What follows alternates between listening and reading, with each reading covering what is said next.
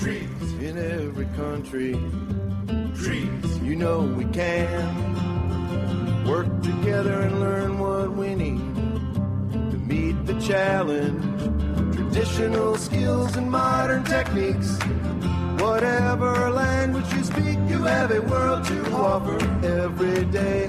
Climb with the ISA. Welcome to the ISA Science of Arboriculture podcast series.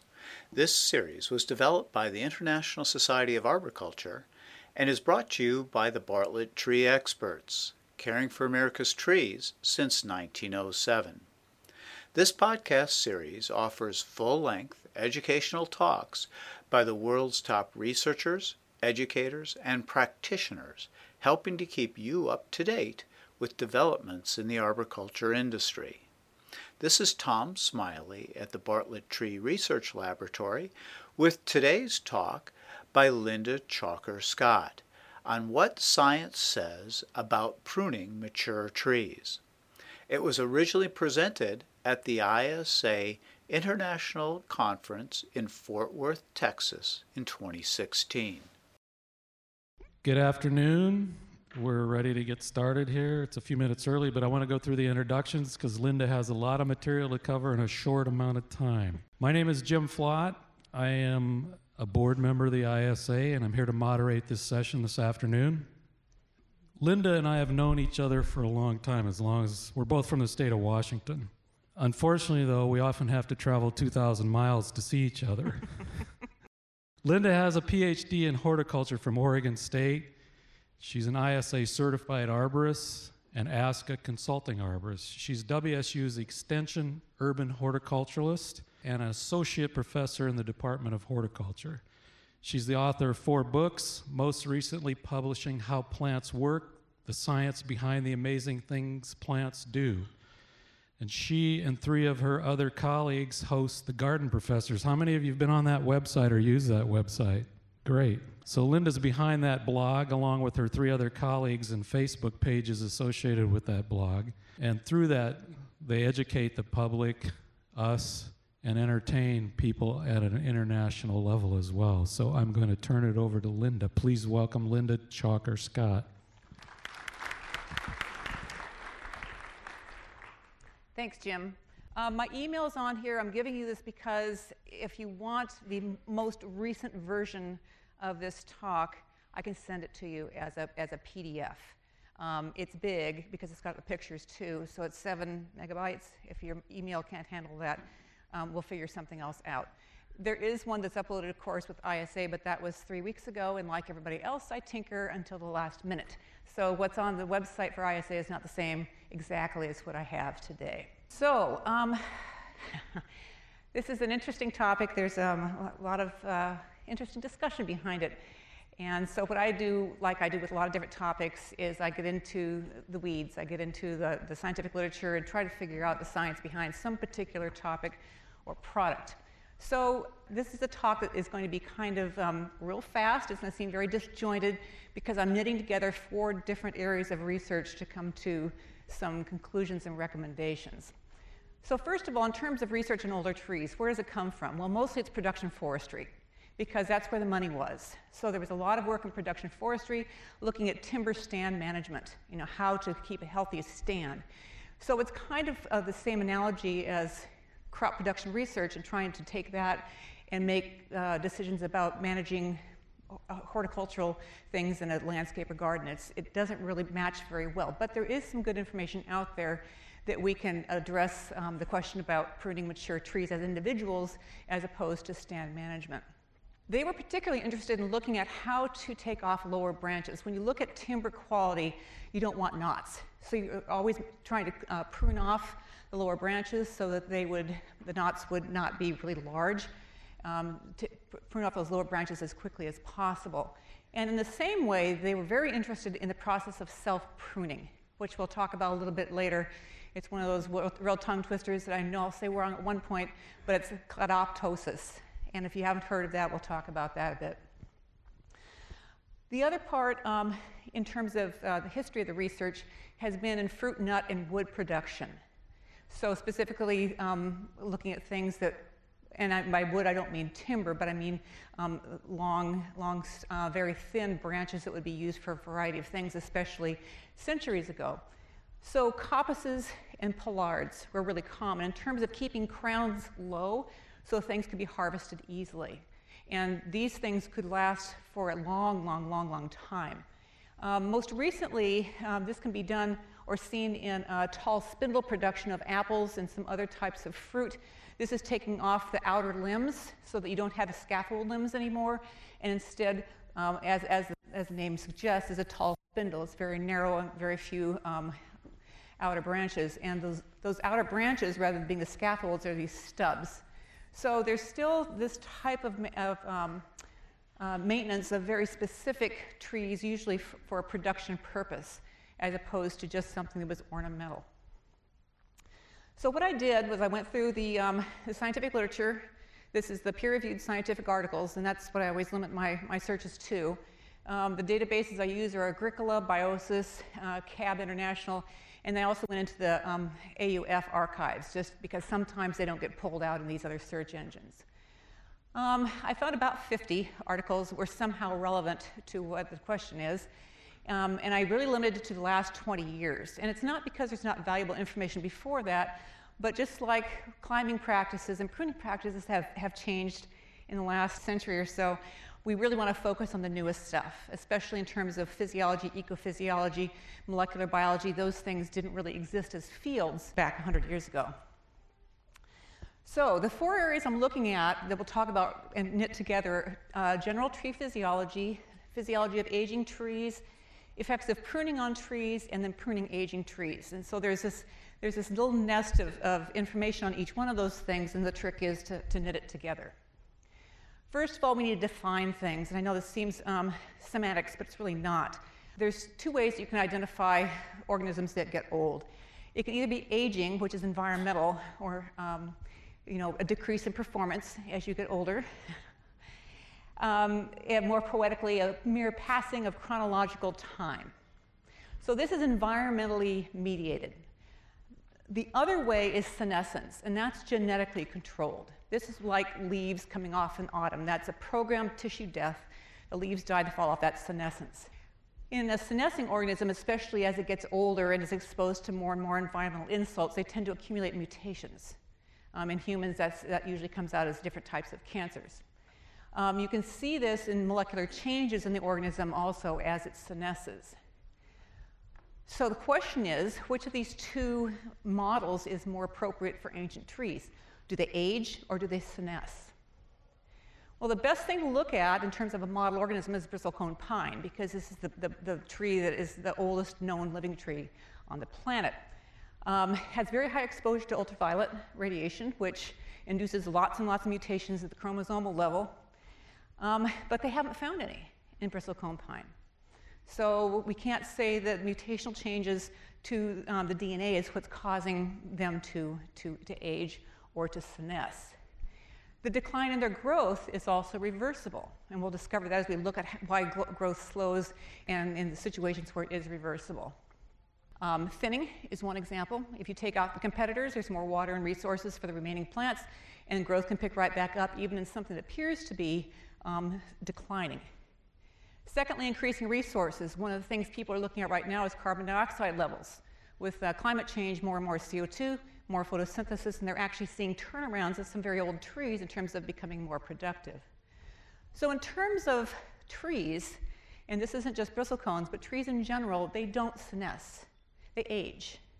So time passes, but they don't die because they accumulate all these different types of mutations or there's other molecular changes going on. It's an environmentally induced death. Okay, second bit of information is on relevant tree morphology and physiology. And you're going to know a lot of this stuff, but it's important to bring it out and knit it together. So first of all, we need to think about bud release. 2 types of bud release, either apical buds, which is where growth comes from immediately, and you all know that. And this is sometimes called reiteration, where you're having the same type of tissue come out, so you get these really interesting architectural forms. And the second type is delayed growth, and this would be from epicormic shoots. So you've seen these before on things that have been poorly pruned, and all of a sudden you get all this regrowth, and those are epicormic buds. Adaptive reiteration is slightly different. And this is a forestry term, and again, it goes back to stand management and looking at how plants reproduce the same structure over and over. Adaptive reiteration is still epicormic buds, but it's not induced by trauma. So it's not from pruning or something else. They just start growing these epicormic shoots. And what they sometimes call this is a bud bank. So I know this picture is kind of hard to see. It came out of a paper that I had read. But it's showing how on this conifer, as the leaves get older, the branch ages, they kind of droop. And then all these epicormic shoots on the very top of the branch come out with these little miniature leaves, which look pretty much like these other ones, but they're smaller, they're slower growing, and they just kind of extend the longevity of the branch because they're right up there collecting sun. They may also prolong tree longevity. They're not really sure. It's hard to test these things when you have to look at decades or centuries to tell, but that's what they're surmising. So what this is probably, this adaptive reiteration is probably an adaptation, so old trees can continue to grow and utilize the resources as they become available. As I said, as the branches tend to droop, then all of a sudden you've got these spots that open up where sunlight could be collected. So you have these little units that pop up from epicormic buds. Okay, then we have to look at sapwood dynamics. And this gets really complicated. It's amazing anybody can ever figure anything out anymore because everything is so complicated. But what you have to think about is the outer sapwood is connecting the surface roots to the sun leaves. Okay, and that's not, hard and fast, everything's that way, but in general, we've got the surface roots are going out the furthest, they are collecting things going up through the outer sapwood, and they're going out to the sun leaves, and vice versa, so you have this connection among those three units. If you have a decrease in water, you're going to have a decrease in sun foliage. So for whatever reason, not enough water, poor roots, whatever, when you have a decrease in water, you're going to have fewer leaves, they're going to be smaller, they may die if it's a drastic change. Likewise, if you have a decrease in photosynthesis from those sun leaves, then you're going to have less stuff going to the roots for them to grow and continue the cycle. So you see what happens here, and this is really important when you start thinking about pruning, because when you change one of these things, it changes everything else. And then the innermost part of the flow is going up to feed the older branches and the subcanopy branches.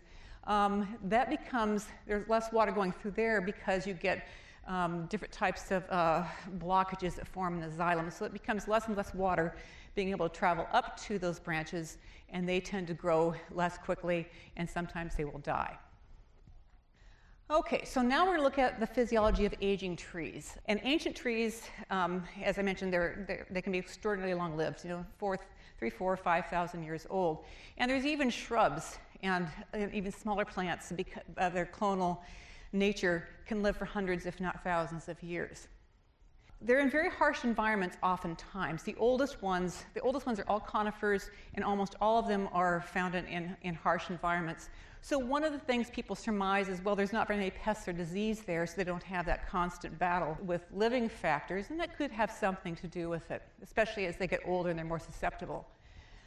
There's not a whole lot known about their physiology. It's a fairly limited group of faculty that actually study this because there's not a whole lot of money in it. It's not a timber thing. It's an ecological field of study. And again, they don't appear to senesce. They age, but they do not collect mutations and have other types of genetically programmed death going on in them. So why does growth decline in these aging trees? Well, there are a whole bunch of reasons, many of them theoretical, some of them demonstrated. We already know it's not senescence, so it's not some trigger that turns on like it does with leaves that fall. Parts may die, but the organism doesn't. And so a lot of these ancient trees, you'll have huge amount of dead wood, but you'll still have these branches with living needles on them. So the organism still lives as parts of it die. It turns out it's size and not age that really drives the change to decreased growth. So things can be quite old and grow quite more rapidly. Things can be quite young and not grow rapidly at all because of things going on in the environment. This is an interesting experiment. There was some grafting done. They took young tissue and grafted it onto ancient tree branches, and they took ancient tissue and grafted it onto younger branches. And in both cases, the rootstock forced changes in the foliage. Okay, so young tissue, vigorously growing, if you put it onto an ancient tree, it slowed down.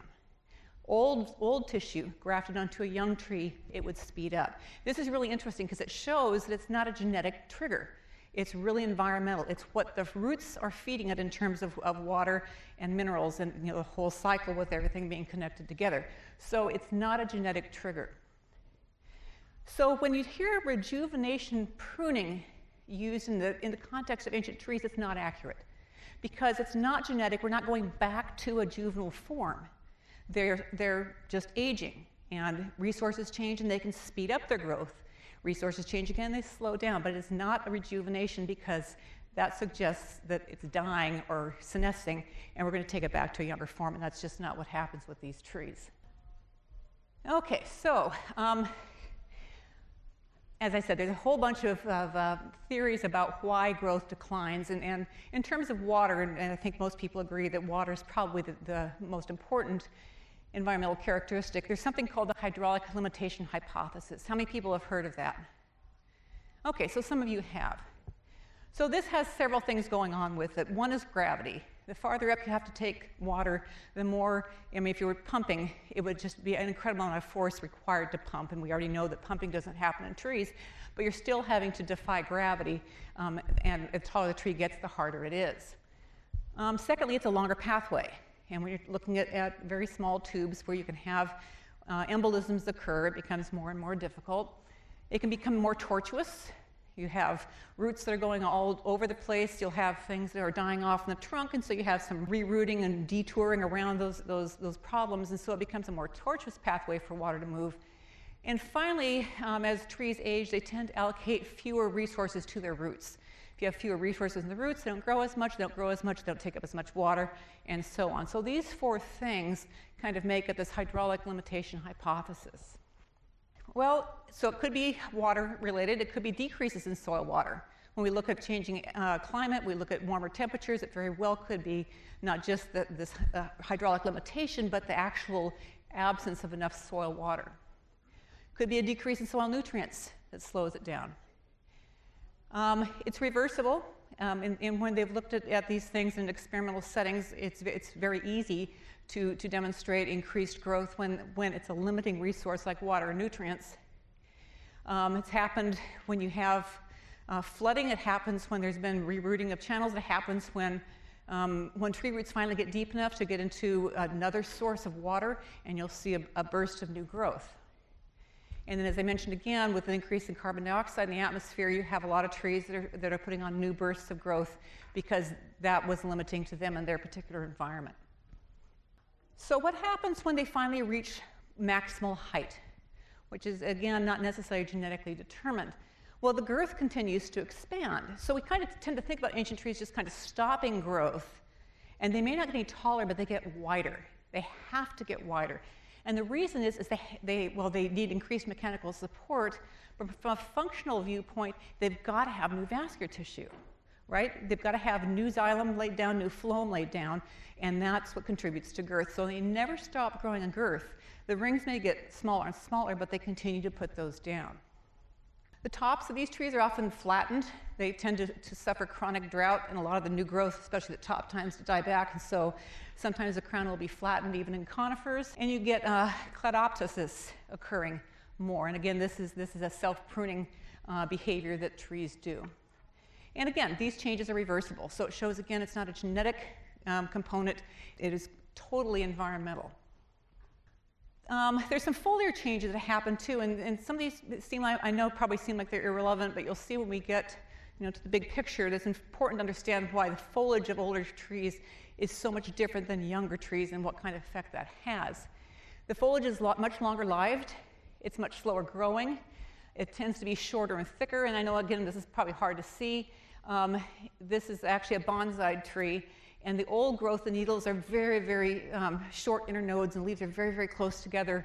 And here in the bottom, it's much longer internodes, and so you can actually see the space between the needles. So that's a real obvious morphological difference between older and newer foliage. Older foliage doesn't photosynthesize as much. It's just slower. Everything's slower.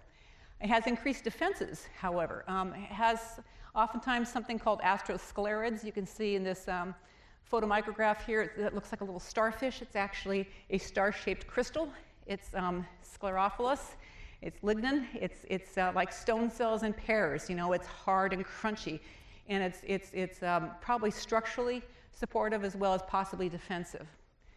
They also make a lot of phytochemicals that are repellent to insects, and they make a lot more antioxidants. So they tend to be very chemically rich. They're just not doing a lot of photosynthesis.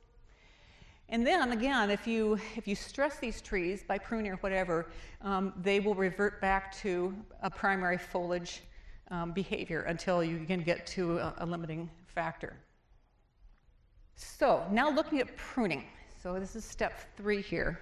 If you take away the live crown, how is that going to affect growth? So this is generally speaking, okay, pruning is going to dwarf a tree. Compared to one that's not pruned under the very same situations, it's going to dwarf the tree. It's just what happens. Carbohydrate levels go down, and so you have fewer resources, you're going to have less growth. Thinning cuts, by and large, have little effect on bud growth in terms of epicormic bud growth. On the other hand, heading cuts are going to stimulate epicormic bud growth. And this, again, is not the adaptive reiteration. This is the stress or trauma-induced epicormic growth. When you prune, the biggest effects are going to be at the roots and the lower stem. The reason is you have a change in carbon allocation when you prune. You're taking away photosynthetic mechanisms, and then you're going to have new buds coming in as well. So all of a sudden, you have all these new axes that are breaking, whether they're apical or whether they're epicormic. And at this point, they're not adding anything to the carbohydrate pool because they're not photosynthesizing. There's no leaf tissue there, but they're growing quickly, they're using water, and they're using sugars. So all of a sudden, resources that used to go to the roots are now being directed towards these other axes, these new points of growth. So you also will see a reduce in taper and girth because the trunks are no longer getting as much food. You're going to have a deficit on the roots, and this is seen in less root growth, is seen less support of nitrogen-fixing bacteria, and less mycorrhizal fungi support. So you're going to have these repercussions occurring anytime pruning occurs, whether it's natural or whether it's human-induced. And obviously it's going to happen. It's just this is what's going to happen as a result, and we have to keep that in mind. How severe the wounding is and how vigorous the tree is will obviously affect its response and its survival. So they found, looking at some research on trees in general, that the severity of the crown removal is proportional to how long it takes the tree to recover. The ring growth is reduced, canopy is reduced for years after, and it can catch up, but the more severe it is, the longer it takes. If you have crown reduction of more than 40%, it almost assuredly will cause epicormic growth as a result. And finally, things like emerald ash borer really like things where the crown's been removed. They preferentially lay eggs on trees with 40 to 60% of their crown removed. So whether it's a chemical that they're sensing or something else, not quite sure, but EAB should be something that scares the pants off of everybody when you start thinking about pruning. Very severely pruned trees are most likely to die indirectly. Okay, it just takes longer to recover, especially older trees. The older they are, the less likely they are to recover from being pruned severely. The stress trees are going to attract opportunistic things, along with emerald ash borer. They will attract pine beetles, and they will probably be more open to opportunistic diseases as well. New growth, especially lower down, will attract browsers. One of the papers I was looking at when they were trying to look at the physiological responses, they lost most of their trees because they were either taken over by pine beetles or browsed to death by moose, because all of a sudden there's all this new fresh growth and the trees were gone. Large branch pruning, of course, has drawbacks, as we all know. It takes longer for those cuts to seal over, and you get an increased chance that pathogens are going to get in there during that time. So those aren't anything new. Everybody knows that already. Something you may not be as familiar with was how cladoptosis works. This is self-pruning, and it's one of those great coffee table or cocktail lounge words. Clad just means stem, and ptosis means falling, so literally falling stems. So what will happen is the tree will create an abscission zone, just like it does with leaves. So this is actually programmed cell death. In this case, it's with branches. And you can see that this zone will form on this older limb here. And on younger ones, they just fall right off. And everyone's seen this before. You can go and you can brush the trunk of a tree, and those little tiny dead branches, they come right off because they have a complete abscission zone. Things like this require more effort to break. They usually require some kind of mechanical force. They don't come off as cleanly as the small ones do. So if you're observing these things, what they've found is when they're looking at long-term studies, that once a branch stops growing, it takes about 7 years for it actually to fall off by self-pruning. So if you're trying to predict what branches are going to fail, it can take you several years to figure this out. And as I said, the breaking is different. With the young branches, they pop right off. You can even pick the branch up and stick it back with a scar. It's that clean. With the older branches, there's usually mechanical force that has to be applied for it to come off completely. So the branch is actually dead here, but it's just not senesced yet. And some trees do this and some don't, apparently. My personal opinion is probably they all do, but in terms of when they looked at this, at least short term, the behavior seems to be somewhat species specific. It's triggered by environmental factors. It's a molecular process, genetically controlled, but the trigger is environmental. So it could be decreased water. That's very common, and it may have something to do with summer branch drop, although that's a much faster thing than cladoptosis. Could be a decrease in light, very common in stands. We're looking at stand management where you have a lot of trees close together. Lower branches die off very quickly because of the lack of light. That happens partially because of a decrease in photosynthesis, means you're having a decrease in sapwood flux, and you have a decrease in transpiration because you're not using as much water there because you're not photosynthesizing, and so that decreases the interxylem flow, and you start to get blockages because they're not used as much, and so you can kind of see how it all connects together. And a third possibility, and this is with very specialized systems, that it might be a fire survival or avoidance technique. So things like pine forests, that are, the dry pine forests that are susceptible to forest fires, they don't have a whole lot of lower branches. They cleave those off pretty quickly, possibly as a mechanism for keeping fire out of the canopy, because the bark tends to be very fire resistant, and if the dead branches are gone, then it's not as likely the fire will get up into the living canopy. Okay, crown removal. So now we're looking at artificial ways of pruning. Concerns, obviously, if you do something drastic in terms of crown reduction, you're going to get increased exposure to shade leaves, to full sun, which they're not adapted to, and so they usually get fried out pretty quickly. You have dead wood, especially if there's any kinds of stubs there, and that's going to be a source of pathogens. Your structural integrity is decreased, and it's ugly. It's not very attractive at all. Polarity and coppicing are two ways of managing size that's more intensive. The branches are young when they're pollarded. They require frequent pruning. The wounds callus over usually pretty effectively. Disease is compartmentalized. If it's properly done, these trees can last for a long time, much longer than their other members of the same species, which aren't kept at this reduced crown. It's not a rejuvenation, again. This is not changing the genetics or programming or anything. This is just changing the environmental conditions. It's, getting back to the hydraulic limitation. If you don't have as tall a crown, you don't have as much problem getting water up there. So one thing that's really interesting about these trees that have been very, coppiced or pollarded for centuries, is that they have this really intense biodiversity of plants and animals within them because they've been there forever and they've been colonized by all these really cool things. So they have created their own little neat microcosms of sometimes very rare and very ancient organisms. This, I think, is partially why retrenchment has become, it's one of the reasons why retrenchment has become popular. It's done, with a look to reducing risk of splitting and to promoting lower branches. But it's also based on looking at these old pollards and these old coppices and just seeing how biodiverse they are and how long these trees can live. So there seems to be, a connection between doing this retrenchment and looking at what happens with very, very ancient pollards and coppices, which have been kept artificially small for centuries. So how does all this come together to help figure out what you do with pruning ancient trees? Number one, pruning is stressful. You're reducing carbohydrates, you're reducing nitrogen levels, because nitrogen, the sink is in the leaves, and if you take them off, then your nitrogen is gone. Structural integrity is compromised anytime you prune. And you're going to increase the chances for opportunistic pests and diseases. That's just a given. So we all know this, but we all have to prune sometimes, but we have to keep this in mind that it's a stressful event on the tree. Secondly, ancient trees cannot be rejuvenated.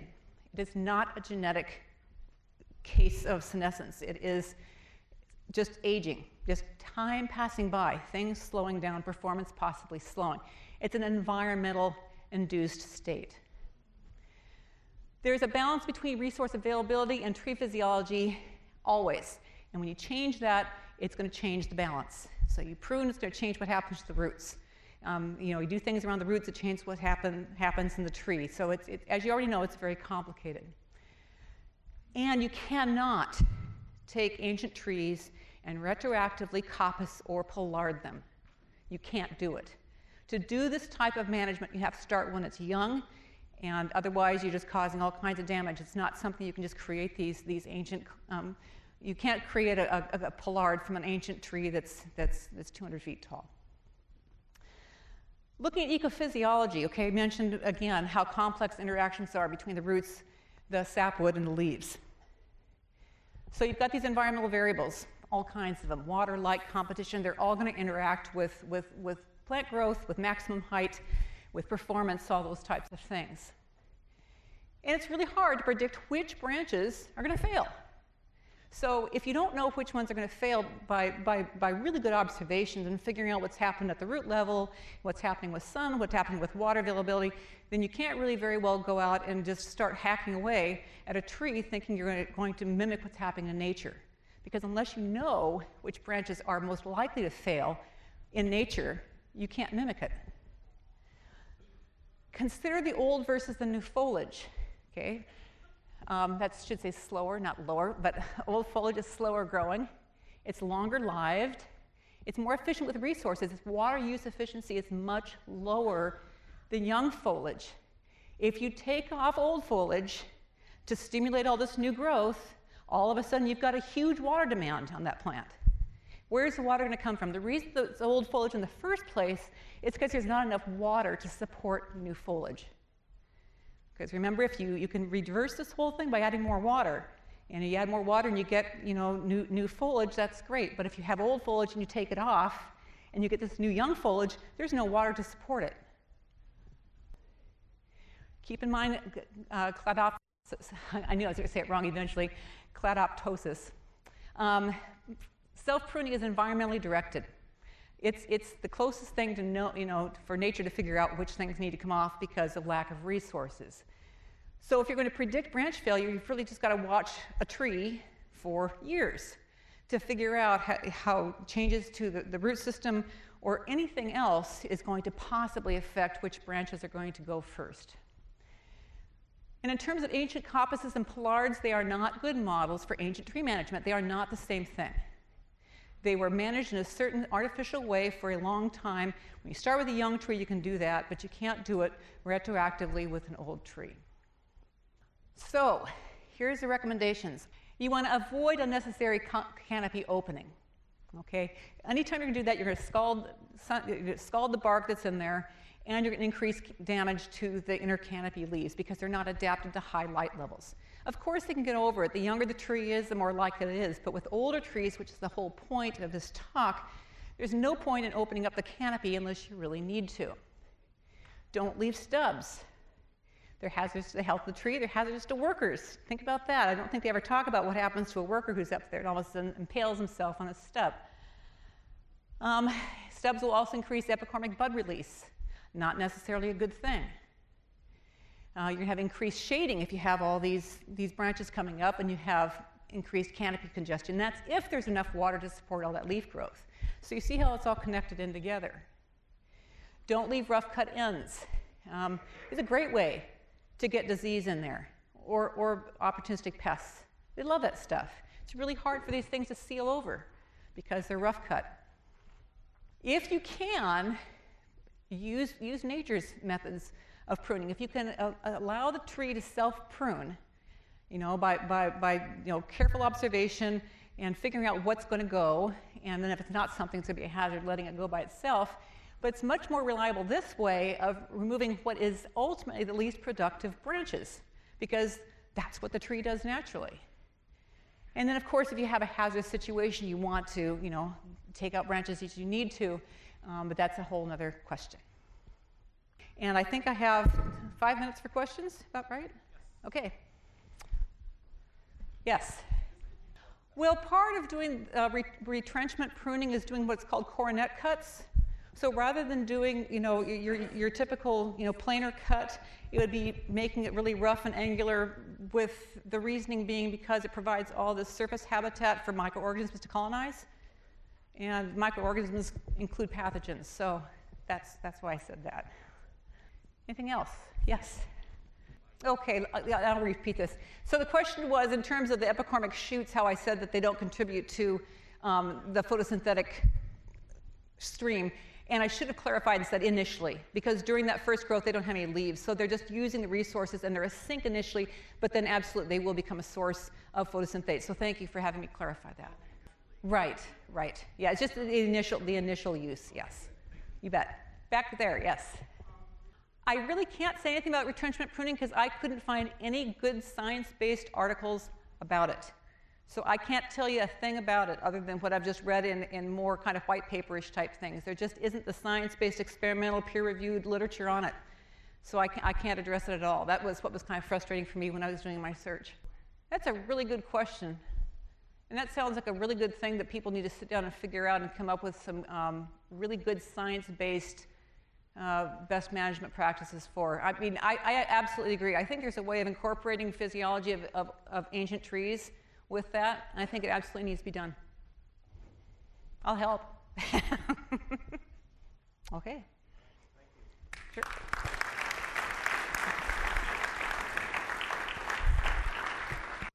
This concludes Linda Chalker-Scott's talk on what science says about pruning mature trees. To learn more, you can get additional information at the ISA web store, including an illustrated guide to pruning and the 3rd edition of the Best Management Practices for Tree Pruning. If you would like to receive CEUs for listening to this talk, visit the ISA online store and select Online CEU Quizzes. Thank you for listening to this episode, which was brought to you by the Bartlett Tree Experts, caring for America's trees since 1907. Remember to subscribe to this podcast series and join us next time for another episode of Science of Arboriculture. Trees, you know we can work together and learn what we need to meet the challenge. Traditional skills and modern techniques. Whatever language you speak, you have a world to offer every day. Climb with the ISA.